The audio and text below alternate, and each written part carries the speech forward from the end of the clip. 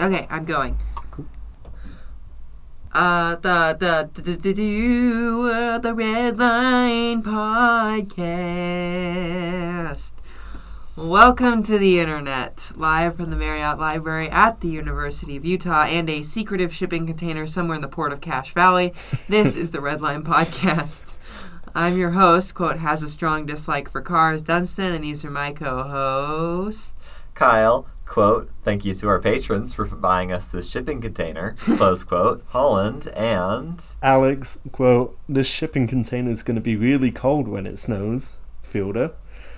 Today, because our venerable writer and producer found out that LA's transit history is way more complicated than we thought, we're taking a break to talk about some of our urbanist pet peeves, policy dreams, and rank some transit.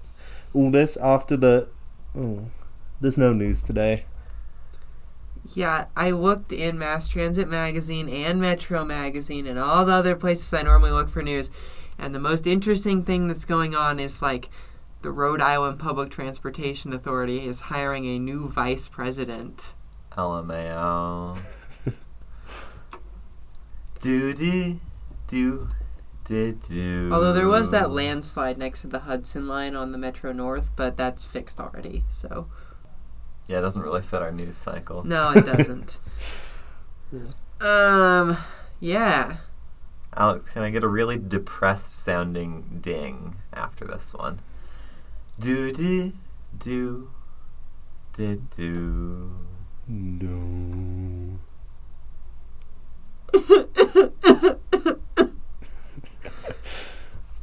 Biden I when we think that cancel the worked. news. Joe Biden's they them army when they don't get to hear the news the news trademark on the Red Line Podcast.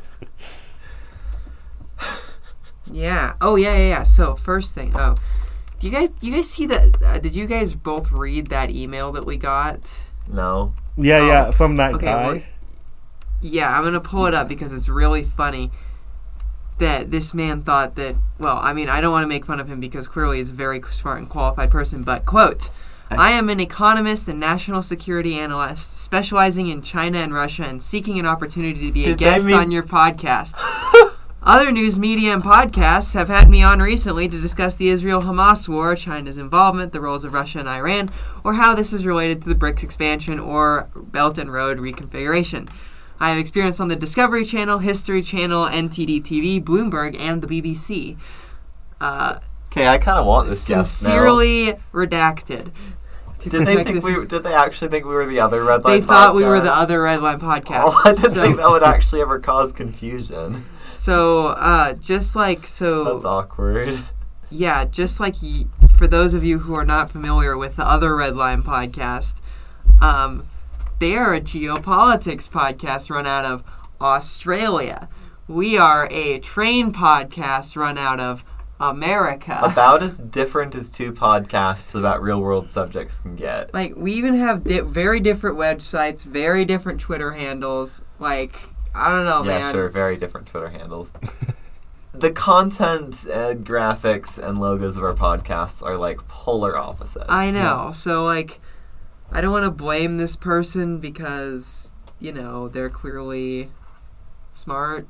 Yeah, can we have them as a guest anyway? No, I think the reason this happened is because they don't, speak English natively. Interesting. Because their name is redacted, but it's Italian looking. I think that's Italian, right? Sounds Italian. But they have all of their degrees from, university in China and other redacted university in China. So they probably know more languages than all of us combined, and... So, they just kind of didn't... I don't know. But anyway, that's a very interesting thing that happened. If you do want to be a guest on our podcast... Send us an email at theredlinepodcast@gmail.com. Oh my gosh. No, if you do want, so that you have, I don't think we're hosting this from like the Celestial Kingdom or whatever. Yeah, no, that was a joke. If you do want to be a guest on the podcast, comedy is the art of the unexpected, right? And that was extremely unexpected. I'll unexpect you. Got me. But no, if you actually want to be a ghost on the podcast and you have any qualifications... What on the podcast? Huh? What on the podcast? A guest. You said ghost. Oh. You did say ghost. Well, I mean, that can be arranged as well. No, if you want to be a guest on the Red Line Podcast, parentheses, Transit Edition, close parentheses, and you have any qualification to do so... Or none. You have to have some qualification. We'll take emails. This is true. Okay, but if you think you're qualified, like there this you can go. be like your, whether that is a reality or your like fever dream, you can email at us at the Redline Podcasters at gmail.com. Yeah. The one thing I will say that was interesting from getting that email is we're obviously becoming searchable enough that he found us. Oh yeah, we're And like if you that's just very look up, nice. Go us. if you just look up the Red Line Podcast 1, 2, 3. Third result is the website. Cool. What are the other two? The first Redline Podcast? The other two are the first Red Line Podcast website, their Twitter, then there's ours, then there's the other Red Line Podcast on Apple, the other Red Line Podcast on YouTube, and us. Oh, wait, no. Wait, why are there two different of the same? Never mind. The point is, We're on there. we exist. We have good SEO or something. Non-existent. We have existent SEO. We have something resembling SEO. Extant SEO, that's the word. Yeah. So, yeah. So that was the news. That was the news. We got a funny email. Well, not a funny email, but it was funny for us. Alex, you can't see me, but I'm hitting you virtually like a symbol. Oh. Don't. Thanks. So, other thing I wanted to talk about here is that, you know that episode we did, like, I don't know, what was it? 3 months ago now? The one where we did, like, my downtown is better than yours? Yeah, and that one downtown recovery study said That Salt Lake everyone was in number the one. country is, like, obsessed with. Because it's the only people who have come out and just made a list of rankings based off of any data whatsoever. Yeah, well, turned out they did an update to their data, and things have changed, trademark. Quite a lot, actually. Quite a lot. Turns out this sort of data is kind of hard to analyze. I'm still going to be honest. I think that they're wrong about Salt Lake being where it is on their new data. Did you link a single source on this? On what? This Oh, episode? no, I didn't. Please link the sources. I will, thanks. fine. I'll link I'll be responsible. You have to keep in mind that I was thinking I might be able to finish the first LA episode before this, and then my train was like delayed by 20 minutes, and then I was not able to. So you're saying you're 20 minutes away from finishing it. Yeah. That's well, funny. That sort seems of. optimistic. Yeah. Extra 20 minutes maybe, plus the time I spent making this. Oh, gotcha. And some more time. Anyway, but yeah, so basically they did some methodology changes here. They switched from combining data from two providers to using one. They changed how they define downtown, which I think is the reason I take issue with their new methodology. And they're standardizing by MSA, and they're showing data through June instead of May. Okay, so how did they change the boundary of downtown or whatever? Well, I am quoting directly here. So, quote, "We changed how we define downtown to reflect the central location with the highest concentration of private sector employment." That sounds office-centric. Yes, which is why I'm not as concerned about this as we used to be, because the old way that they were measuring data really took into account kind of all trips into the area that they were defining as downtowns. And I'd imagine that area was reasonably generous. Yeah, with as the it exception probably should be. With the exception of Portland and San Francisco, which may explain their recent most of the time this was kind of based on just the zip code surrounding downtown. Now it seems like they're doing it based purely on like office attendance, which is, to be honest, a very important measure in the downtown recovery. There's probably a happy medium in between entire zip codes and between I think that central in the office beginning areas. they were trying to measure workers coming back to the office and not specifically downtown activity in general. That's kind of silly, in my opinion. Somebody has to pay for the research. The big office mafia. Sorry, the Real estate. 15-year office lease Real estate, mafia. only the largest industry on the planet. Yeah. Yeah, just put mafia after that because it sounds better on air. But, you know, this has been good in some ways, bad in others. But the point being, Salt Lake City now is at 82%, which, I don't know. Vegas is the only one that has over 100 anymore. And San Francisco, the one everyone loves to shit on, is almost at 70%. So, Dang. And this is a study specifically targeting office jobs over everything else. I think targeting at least office job areas, yeah. Of which San Francisco has many, so good for them. And so a lot of these cities that people have been real like doomery on, it turns out are not doing as badly as we all thought. San Francisco, 67%, Portland, 61%, Seattle, 57%. So, you know, those numbers still aren't great, but they are not in the 30s. I would love to see a third iteration of this study that takes into account, or at least targets, non-office trips, like recreational and shopping trips, This is while true. maintaining the improvements that have been made between 1 and 2. Very true. So true. OMG. Also, New York seems to be performing worse than it was before, but, you know, whatever. New York, New York. And Raleigh, North Carolina. Oh, the new worst city in America is St. Louis, which can't say I'm surprised, to be honest with you. But Yeah. in terms of downtown recovery, We love you, St. Louis. we do love you, St. Louis. Yeah, I'm wearing my Cardinals hat right now. So you can say anything you want about St. Louis, and nobody can get you. Oh. Yeah. That's how But- that works. So the study, the data was based off of cell towers, right? Mm-hmm. Okay. Mhm. Like how many, like the level of cell activity in the area, like compared before versus after the Rona. Like data transfer kind of thing. Well, the cell companies track your individual device. At all times. Yeah, on the most basic level, they just know which cell tower your device is connected to at any time, and they keep intense logs. Because they can Defin- sell that. They can sell it, they can give it to the government once the government turns up with a warrant, or sometimes without a warrant, et cetera, et cetera. Yeah. But, like, in downtown areas and other dense areas, there's a lot of cell towers. You get actually pretty good granularity by simply asking, hey, what cell tower is your phone connected to now? That's a decent substitute for your actual physical location. So, Interesting.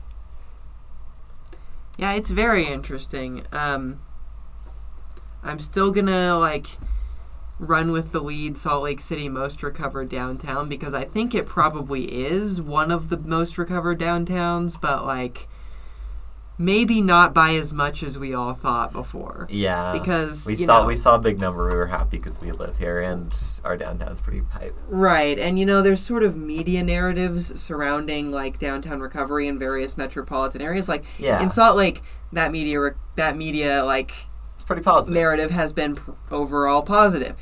In other places, San Francisco, doom loop, doomed forever. Oh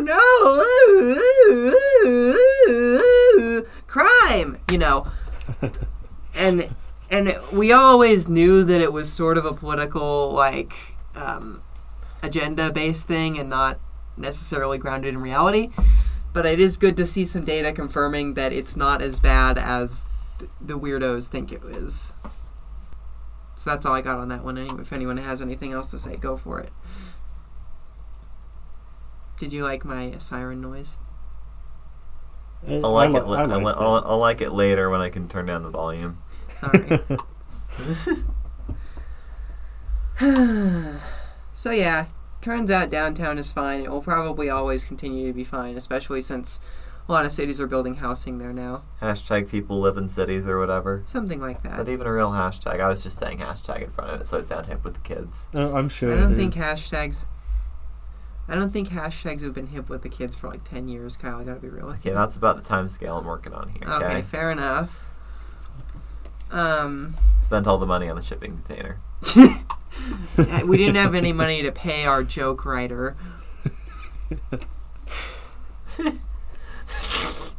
Which is, I don't know, a gremlin living in the shipping container.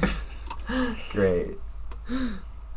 So, item 2 of the random crap that I pulled together here. I did an academic paper on urban growth boundaries last year. After the episode, sort of unfortunately. Well, And in that episode, we kind of did come to some conclusions that I don't necessarily agree with anymore, and I wanted to kind of address my new thinking about urban growth boundaries. hot takes. Get your hot takes fresh off the griddle. I don't know if it's a hot take, but I do think that they're pretty based, and I do have data to back that up. Okay, hit us with the data-based hot takes. So, in the paper I wrote, right, I sort of measured the success of urban growth boundary-based planning, in Portland specifically, because it's the longest running and most famous example, based on a number of metrics. And kind of the only large-scale one around here. On the West Coast, kind of, yeah, of any city that anyone cares about. No offense to the one other place with an urban growth boundary. Yeah, that being Sacramento. Good for them. Yeah, great for them. I compared 10 cities, which are Portland, Pittsburgh, Charlotte, St. Louis, Sacramento, Baltimore, Denver, Salt Lake City, Minneapolis, St. Paul, and San Diego. All of these cities have light rail, which is an important factor in this. Those all seem to be on a comparable scale. Yeah, they're all like 2.3 to 3.3 or 3.7 million people. So, but, you know, number one metric, density to metropolitan scale. Portland outperforms there by as much as like 2,000 persons per square mile. That's really good, actually. Yes, quite good. Solid climate win, too. Yeah, big solid climate win, and may explain some of good biking numbers and good transit numbers that are in Portland. Wow. Because, you know, Density makes transit easier. the Portland Metro is the only metropolitan area under 3 million. I want to say under 5 million, but that might not be correct, so I'll have to look at okay, Pittsburgh and Portland are the only two metropolitan areas under 5 million that have greater than 5% transit mode share. So they must be doing something right. Yeah. In Pittsburgh, it's because people are poor. In Portland, it's because the transit's pretty alright. And because density forces you to, because freeway congestion is very bad. Density makes transit better and car worse. Yeah. The other thing I measured is core city density. Portland doesn't do so well here, but I sort of figured out that that's because their suburbs are extraordinarily dense at all levels, at all times. So they're more spread out they're more spread out, but more dense, like overall, on overall. average. Yeah. Which is interesting, It's I think. kind of an LA themed style of development. Yeah. We also did mode share here. Portland outperforms everyone, including much larger cities like Minneapolis, San Diego. You know, These are important numbers. These are the real good for the climate, good for society results we're looking for. this is true. But the really interesting one, in my opinion, is the ridership per transit guideway mile metric, which is a Oh. metric that we are fans of here We on this do podcast. like it because it tells you pretty much how effective your transit system is. Right, like, at you know, actually moving people. you expect a bus, right, to get like 500 people per guideway mile on a really dense urban corridor. Like the 2 in Salt Lake City is one of our densest bus routes. It has just density all along at huge destinations at both ends. Sure. But And buses, it gets about 400. Yeah. And then buses can, of course, go a lot lower and still come out ahead in terms of cost numbers. Not so on rail. Rail is extremely... the investment in rail is not the same as the investment in bus. The investment in bus Is low. is in operating costs. Yeah. The investment in rail is in capital costs, right? So it's really important to determine like how much usage we're getting per unit of guideway when we're building rail. Because rail shines under high ridership. Yeah, so like it's better when more people ride Yes. it. Unlike the I mean two. buses can be fine when more people ride But them. they get worse. But there is a certain point that you can't tip over. Yeah. That it tips over into getting worse. Rail, that tipping point is so high it doesn't matter. Yeah. Yeah. Rail is that tipping point is so high you have enough money to build the Second Avenue subway. Like even on light rail, right? Like which has way lower capacity. Like, you know, a good light rail system with 4-car train sets, which is I don't know. There's not that many systems that can run 4-car train sets, but there are a few, right? Can move like 16,000 people per direction per hour, which is obscene. Yeah. Like even the New York subway doesn't normally move 16,000 people per direction per hour through a lot of its system. Heavy rail you can do like 60,000, but I digress. But anyway, it's really important to like figure out how much per unit we're getting. And Portland really shines here. So they get about 2,000. Well, this is all pre-pandemic data, mind you, because We're still waiting on 2022 data sheets to come out. No, we have 2022 data. I need 2023 data. That's going to be my baseline year for we don't have determining any. everything. I thought we didn't have 2022 from the National Transit Database yet. Agencies put out month-by-month data most of the time, including Oh, TriMet, okay. including others. I can tell you right now that TriMet's max is currently averaging about 80,000 this year. Uh-huh. So, I mean, that's better. Anyways, pre-pandemic data. Pre-pandemic data, about 120,000 daily riders on the max, right? About 2,000 riders per guideway mile. Which is quite respectable for light This rail. is better than everyone else I surveyed except for Minneapolis, and it's not close. Which really just says bad things about everywhere but Portland. Yeah, because I gotta be honest with you, having ridden a fair portion of the suburban section of Max, the land use is not particularly inspiring except in a few places. But yeah, so, you know, places like San Diego get close. They had about 1,800, but everywhere else is just like, you know, 400 or 500 riders per guideway mile off in the distance. Except Minneapolis-St. Paul, which is kind of an exception because it has probably the most productive light rail route in the country, which runs directly between downtown Minneapolis and downtown St. Paul and has one of the largest universities in the country right smack dab in the middle of it. So they got it easy. Yeah, the Green Line, the Metro Green Line is kind of on easy mode, I gotta be real with you. Me when the major destination. Yeah. So all this makes Portland's system have a much higher return on initial investment, which in turn could motivate future expansions of the system, which This is is good true. for society. And is also important in an era of rising costs for doing things like that. Yeah. Oh, I also have some interesting ridership numbers on the FX2. Yeah. You know, the weird pseudo BRT Improved that bus they open. routes. Sure, improved bus route that they open. I'm going to call it pseudo BRT because that's what it is. Okay.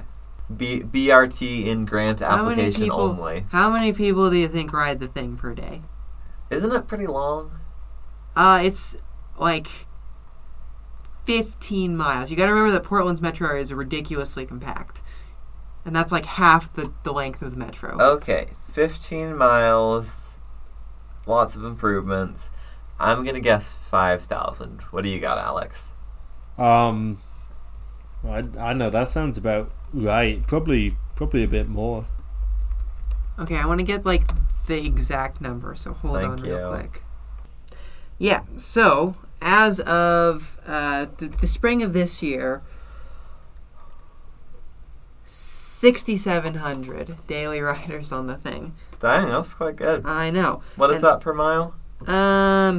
Crap. Actually, I can get that. They have that here. Oh, Rides per revenue hour. Oh, no, they don't. Oh, that's per revenue mile. I don't want that. so you said about 15 15 miles? 6,700, about 15 miles. That is about 450 daily riders per route mile. Quite respectable given that it goes into the suburbs. Quite I respectable did for a find- bus in general. Yeah. What I found is really interesting is that Portland has like a bunch of bus routes that are like almost 10,000 riders a day. Whew. Yeah. Like I don't know. Some of these TriMet routes are like really high performing and nobody knows about it. So like Yeah. those aren't quite Muni numbers, but they're high. Yeah, But that's then real. again, For like the Muni runs in a completely different context than TriMet Muni does. runs in the second densest city in the country. So one could say Muni is on easy mode in terms Second of getting densest riders. real city, I should say. Muni has the problem of having too many riders. On their buses? Hell yeah. No, every single 30 I squeezed onto was, well, I had to squeeze onto it. And and this is post-pandemic.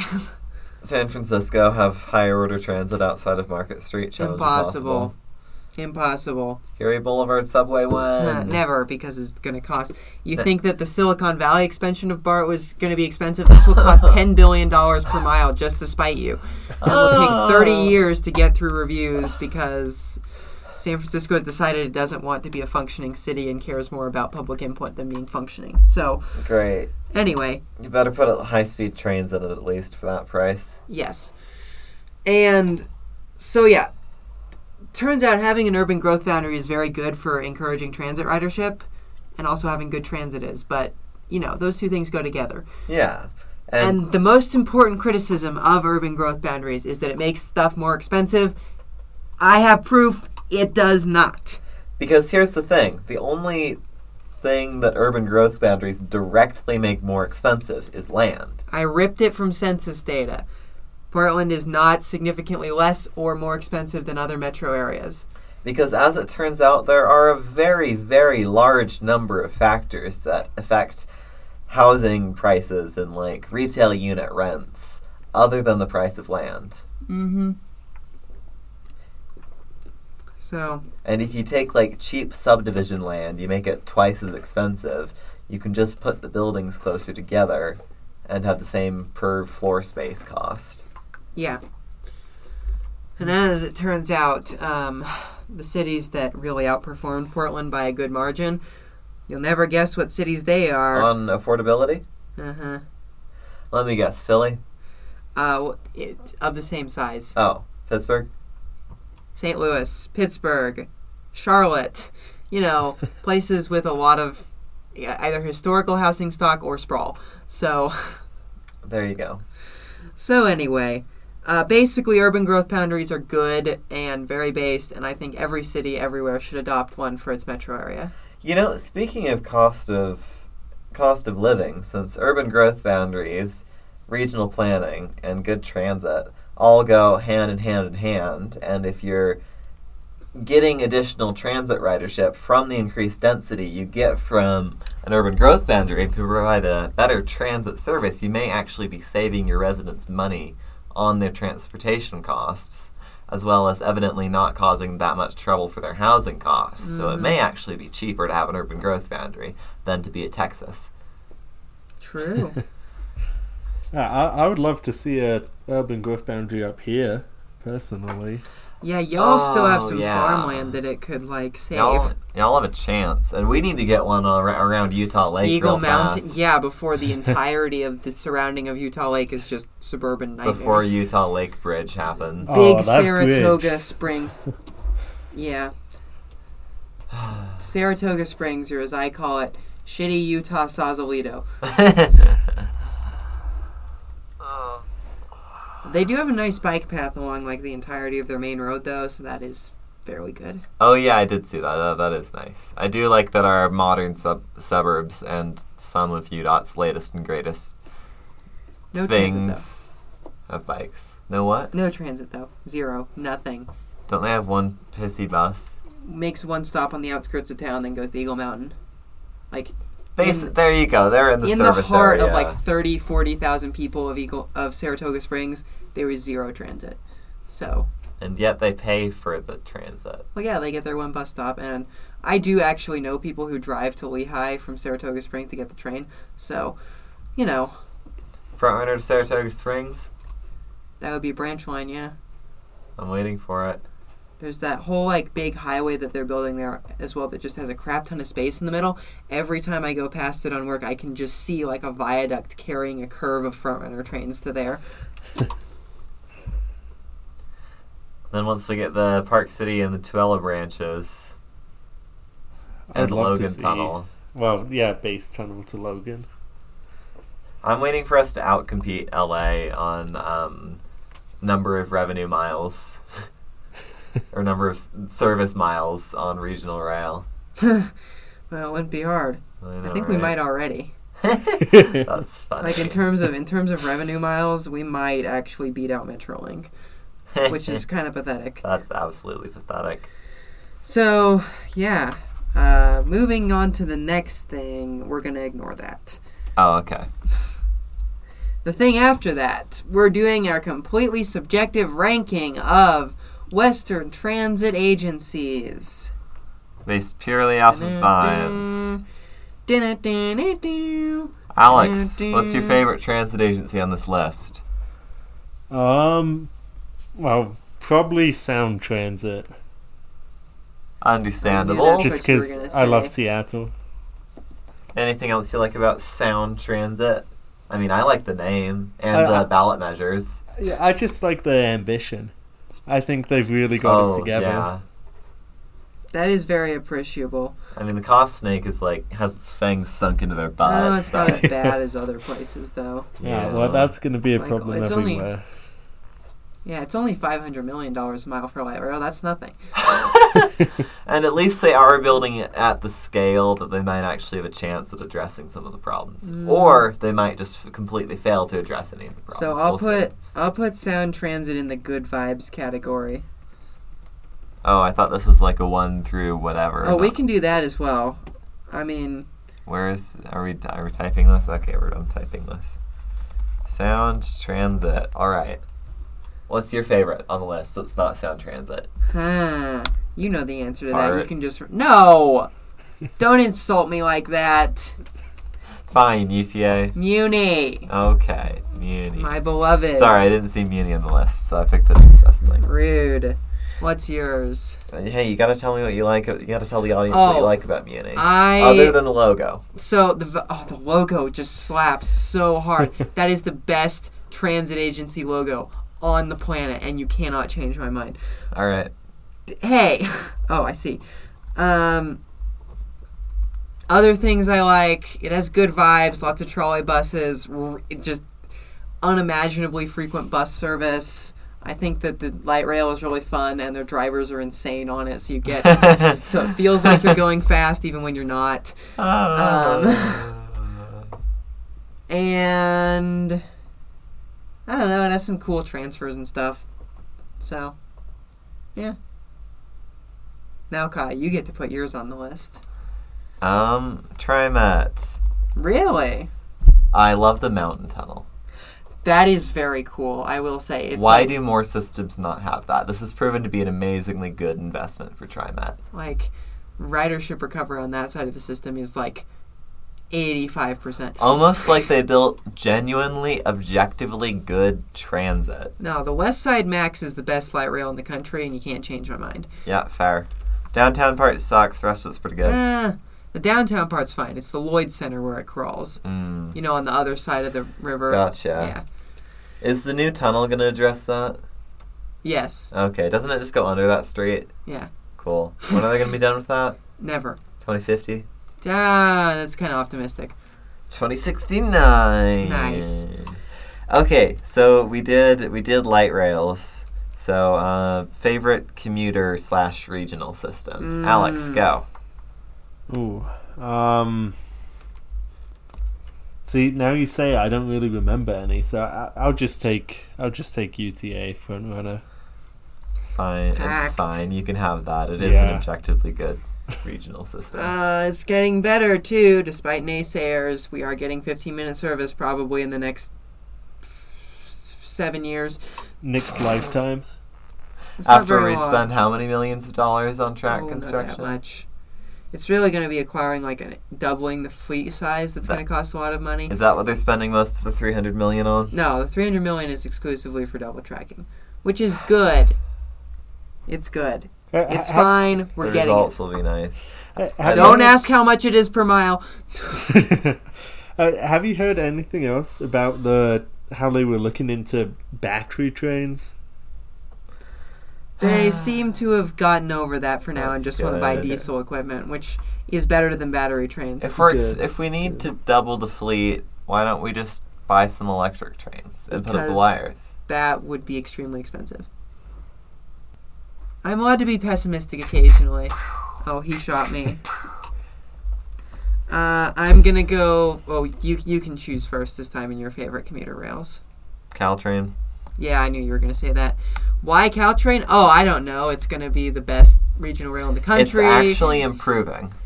It's gonna have extremely fast service. It's gonna have more stops. It's Going gonna to be have. Haven't they electrified. already opened that? No, the electrification opens next spring, Oh, okay. which might actually be a good travel. That would project explain for why us. the trains are still parked outside the Stadler facility. Uh-huh. Yeah. They're still working on finishing it because they've only been working on it on weekends so that they can provide regular service. So anyway. Gotcha. Oh, who does that leave for me? Wes. Wes is my favorite commuter rail because it's funny. That would be TriMet's commuter rail for those who don't know. I'm canceling you. All right, everyone's favorite.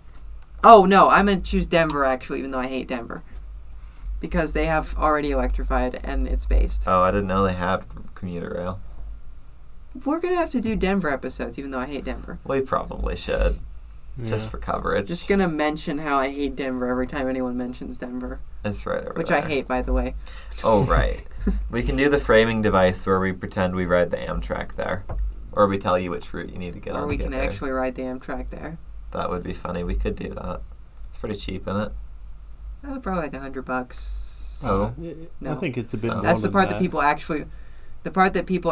$100 per way. The part that people actually want to ride is between Salt Lake City and Denver because that's where all the cool mountain views are. So that makes it more expensive. Mm-hmm. We'll just book it 6 months in advance Mm-hmm. and still pay $100. Sure. I have a voucher. I think yeah. the interesting mountain bits aren't between Salt Lake and Denver. I think it's Grand Junction and Yeah? Denver. That is correct. Yeah. Yeah. Because Yeah. I rode to Grand Junction and I can tell you there's not much to see. Grunction. Grunction. Grunction. Grunction. Grunction. Okay. Moving on. Favorite- Heavy rail. Oh, okay. Wait. No, you go ahead. Before we do heavy rail, brief intermission. Favorite train in LA? I don't like any of them. I don't know. The E-line's pretty good, I guess. I like the one heavy rail line. It goes under the mountain. 2 heavy rail lines. Oh, what's the other one? It goes it's a spur. It goes Oh. a stop away from. Someday it'll go to the ocean. I've never been Someday. to LA, so I can't say. Okay, on to heavy rail. You get first pick this time, Kyle. What? Okay, Bart. It sucks to be you. Your turn, Alex. Favorite heavy rail? I don't know. All right. Well, we're gonna assign you because there's only 3 subways on the West Coast. We're going to assign you the LA Metro, I'm sorry. I'll take it. That's fine. and I get the best objectively. TransLink, SkyTrain, Vancouver, baby. Oh. Get owned. Yeah, enjoy your Ha SkyTrain. ha ha! Victory. Me, when instead of platform screen doors, you have laser sensors. True. True. Which is just as based, in my opinion. Your opinion's wrong, but continue. I do kind of aesthetically like BART more than SkyTrain, but Most people like BART aesthetically. BART is really good as vibes. Yeah. I don't know. Nobody tries that hard anymore. I know. Why aren't we I don't know. BART's got pretty good sound effects too. Yeah, and the voice that announces things is so delightfully Yeah. crunchy. It's like, 8-car train, Richmond, got... Oh, and the sound coming into the station is truly unmatched. Also, by far the highest capacity system on the West Coast. Yeah. By far. Yeah. Like, Fart ridership 10-car over. trains, you can fit like 1,000 people in each one of those. Can You and do. You can run 36 of them an hour through the Transbay Tube, which is like 36,000 per direction per hour. And the mere fact that they were considering digging a second BART tube. Well, now they're going to dig a second tube, but it's for Caltrain and CHSR. So Yeah, which makes sense because you can share one tube for both of them. yeah, I'm not. I don't think Caltrain is as high of capacity as BART is, but it's still pretty high capacity. So. Yeah. I mean, you know, if there are ever crush loads under the bay again, which there will be someday. So what connectivity benefit would having a Caltrain tunnel under the bay provide? There are a lot of places in the East Bay you can't take BART. The corridors for BART extension are kind of done on the East Bay. You can build them like further into San Francisco and further south if you wanted to, and into Marin County if you're insane. Uh-huh. But there isn't really any good place in the East Bay to put BART that isn't already being used by other heavy rail services. So the idea is you could take Caltrain across the bay and you could electrify some of those unused rail lines and stick Caltrain there at a much lower cost than building BART, while continuing to have freight rail there, or continuing to have Capital Corridor there, or continuing to have ACE train there. Right, so it can share and it can do at-grade running. Because BART It has to be grade separated. and also has broad gauge. Which They should just put a big middle finger sticker on the front of all the BART cars. Mm-hmm. And also Cosnake 8, that because it was originally going to have Caltrain, CHSR, and BART tunnels all in one thing. I mean, to be fair, BART extensions have been a stretch for a long time. E-BART, San Jose. I don't know. They should build the San Jose. I just wish they would do it in a more logical way so it wouldn't cost so much. Yeah. Because 36,000 riders a day is like a lot of people, and there's a lot of potential for there to be a lot more, especially since there's going to be great connections at Deridian. So maybe if they just put it in one of those cute little viaducts. yeah, like, I don't know, man. Just build the viaduct. It's like you can build a tiniest sound wall viaduct. around it if you absolutely must. BART trains are not that loud when they go by. No, they're not. The viaducts are tiny. So, anyway, yeah, Favorite desert system? UTA. There's only one good one. Like, Yeah. no offense, Phoenix, but y'all ain't it. I'm going to put Rail Runner. Oh, that's a good one as well. I hadn't thought of that. I just looked Alex? up Railgunner, and the livery for that is awesome. It is fire. It's gorgeous. It's Also, I'm told... Oh, go ahead. sorry, I'm just admiring it. I'm also told that the experience of riding it is much better than Frontrunner in a number of ways by someone who just wrote it. Why is So, that? better track, mostly. Hey, I saw on the Vine that the UTA tried to do track maintenance on Frontrunner, ended up just causing massive system delays. Oh, 'cause yeah. Track tamper broke down. Yeah, so we were trying to do... I say we as if I'm MOW, I'm not. But We as in the entire Frontrunner- UTA trans. as in Frontrunner, was doing some track maintenance on the south end, and the tamper broke, and so they're like, well, let's park it on the siding at American Fork. Now, what the problem with doing this is between Lehigh and Vineyard, there is one siding, and that is American Fork. And that created 20 miles of single track where if you had a single problem with any meet, you just destroyed the entire system.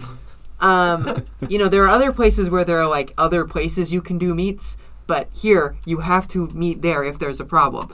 So naturally there's a problem where there's a crossing protection.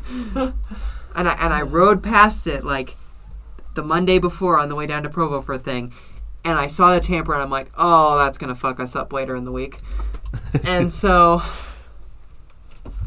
naturally there is a crossing protection immediately south of American Fork that caused 10-minute delays in both directions and then screwed up every meet in the entire south end for the entire day.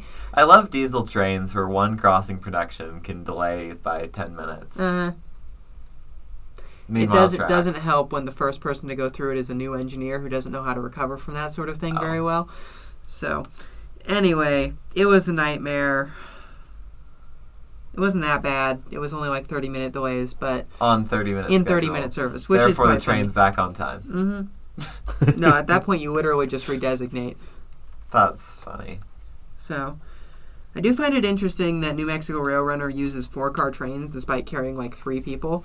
Just one person per car. Huh. Plus the conductor gets one to themselves. Yeah. So, Maybe they just have them bonded in sets like we do. ours are not bonded in sets. For practical purposes, they're bonded in sets. Ever since we got rid of the comic cars. We take them apart all the time. Why? Maintenance. Oh, okay. Like they look. It seems like they're bonded in sets because that's like what they always look like on the track, but they're not. And they just always assemble them They the just same? assemble them and No, they don't even do that. Oh, okay. When you say bonded in sets, you mean there's always 2 cab cars and a. Well, that's because that's the number of cars we have. Oh, okay. Like, yeah. So, anyway, Rail Runner is pretty cool though, Yeah. and the scenery is great. So, All right. Things we've not done yet.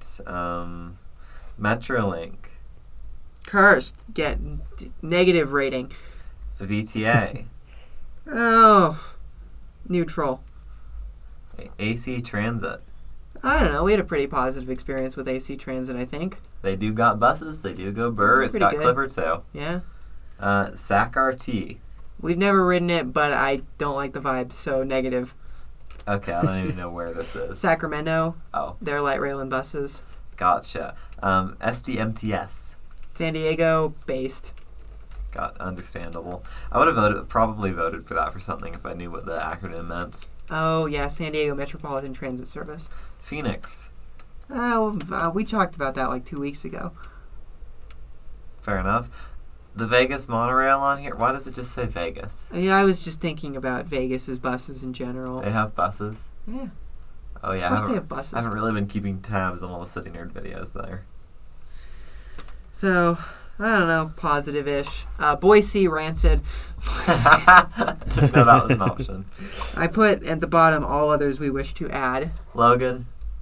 Oh, Kibutsude. we still haven't Yeah. managed to ride the damn thing, but Well, this is a question for Alex. Positive. Cool. Park City, very nice actually. I was Yeah. favorably impressed. A surprising amount of 15-minute service. Love the electric livery. Yeah, yeah, and they have like an express and local corridor, which is like, Yeah, we don't even have that. mm-hmm. And it seemed pretty well used. I mean, we weren't ever on any empty buses. So, especially the one from Salt Lake to there. That thing was always quite busy. Especially, yeah. So, anything else anyone wants to talk about? Because we've got like an hour worth of content here now. We're almost an hour. A minute Yeah. short. I know there's an electric vehicle and like electrified roadway testing facility up here that Oh, I always boy. go past when I'm working, and it bugs the hell out of me. Understandable. Yeah. My I- urbanist grievance. Oh, go. So I just think it's a waste of time and money.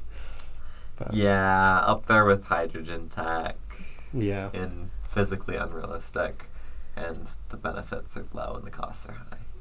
Yeah. My urbanist grievance of the month is Second East because it is fine south of like 5th, but north of it turns into a 4-lane road for no same reason. thing actually on 5th East. They recently did a new chip seal and they restriped from 5th East down to Liberty Park with some actually pretty decently thought out bike lanes, and then it just stops at 5th South. Yeah, and this is really annoying because I use it all the time to get to school, to get to the library, to get to church. Everything is on second. Salt Lake City roadway maintenance, Salt Lake City Streets Department must just have like a line drawn in their system that breaks up the maintenance at 5th South or something. Maybe, I don't know. Anyway, that's my grievance at the moment. I'm really mad at Second South. Yeah. Second East. 2nd East. Also 2nd South. Yeah. Oh, well, I'm not too mad at that. They seem to be making some progress finally. Great. Looking for it to be eventually done. You have any grievances at the moment? Nothing new. I have Fair a enough. grievance from a friend. I keep hearing that the 800 East, between 1700 South and 21st South, the traffic circles they put in are apparently horrendous for cyclists. They put in traffic circles? Didn't even know that. Yeah, it's on the Byway network. Supposedly. Well, that's why they're putting in traffic circles. Oh, did they just make like a comically undersized roundabout or something? That's what a traffic circle is. It's just like a little circle. No, but I think they made them comically oversized. Oh, so you actually have to go around it. That's at least what I heard, and then it's not like built up at all, so it's just like a curb all the way around. So it won't even slow you down due to sight lines. It's just like, I know, it's apparently super dumb looking and doesn't even work too well. Did they? Do you want to go look at 8th when we're done here, or do you have class? No, I don't have class. Let's go look at 8th. All right. We're gonna go look at that and report back because I want to see what this is now. Please do. Do they even have the approach islands like a proper roundabout does? They're not trying to build a proper What roundabout. are they doing? They're trying to build a traffic circle, which is a traffic calming method. Yeah, It's a very different thing. I'm still waiting check for it out, crossing 'cause improvements before that can join the Byway network proper. Yeah, but We'll check it out because I've heard it's very weird and maybe makes the road more dangerous. It's entirely possible. Yeah. So yeah. Let me know what you find. Other grievances I have. I'm normally not prone to agree with what is it, Cycling West, Cycling Utah, or whatever. Oh He's the guy who's the always magazine. like weird on Twitter about pedestrian access to train areas, but the Third North Bridge is the bridge open. opened last Wednesday, the 18th, I believe. That's not so much a grievance, but I think it's good. Hey, that should have been in the news section. It's a totally rad bridge. It's got 2 elevators. You know how bloody expensive elevators are? Yeah, that's why it cost $8.6 million. Yeah, fortunately, it's also a very important bridge. West High It's School. already been used since it opened. Yeah. Because UP was already blocking the tracks on opening day. So, also, I'll take this to reiterate our usual comments about pedestrian grade separations. Is always good, no matter what, from trains. Always. This is true. And what I like about this one is that you have the option of crossing either at grade or on the bridge. Yes, which is a lot more relevant to road crossings, but it's cool here. If there is no train there, you should be able to cross on foot. But if there's a train there, there needs to be a bridge. Yep. And if you're building a grade separated pedestrian crossing of a road, you should probably have an at grade option as well. In most cases. Yeah. So true, bestie. So, thank you for listening to the Red Line Podcast. I have a conclusion. Please remember to like, comment, and subscribe on YouTube and to follow and leave us a rating on iTunes and/or Spotify. Make sure to check back next week if you want to begin the fabulous journey into the dark depths of LA Transit history. If you like what we do here, please consider becoming a member on Patreon. Patrons receive early access to all of our regular content, as well as exclusive content almost every month and occasional merch drops. Speaking of patrons... Working on it. Working 9 to 5. You need to look at mine? Yeah. That would be nice. Alright, still working on it. Fine, I'll pull up my own. There we go. Oh. Good timing on my part, I guess. At super duper, I don't know, what transit agency do we like? Caltrain, Electrified Tier, Zach Adams, and -1 modifier generic GT. At regular frontrunner tier, we have Curtis Herring, Devin Zander, McKay Ransom, Mike Christensen, and Phobos 2390. And at our $5 a month Redline tier, we have Brian Smith, Christopher Whaley, DJ Watkins, Elijah Kensler, Jacob Whitecotton, Jesse Mayo, Reluctant LA Resident, and Robert P. Walsh. Thank you all. And at Blue Line tier, not saying which Blue Line, we have Alex Dykelski, Ben Busath, Bradley Bondi, Ethan McDonald, Evelyn, G4, Gonza12, John Heron Gorman, Martine Hecker Martinez, Matt Gray, Seth, and Zach Verstaat. At the grind tier, we have Benjamin Wood and Capil. So thanks, everybody. Yeah, thank you. Everybody And thanks do for the listening. motion. All of the dream. How does it mean when the rhythm is glad? There is nothing to be sad. Danger and dance. Clapping the hands when we're out in the space on the planet of the base. Life It Never Die. Women are my favorite guy. It's a good song. Sex, I'm wanting more. Save the world, stop the war. That's all I got. Alright, bye. Goodbye. Au revoir.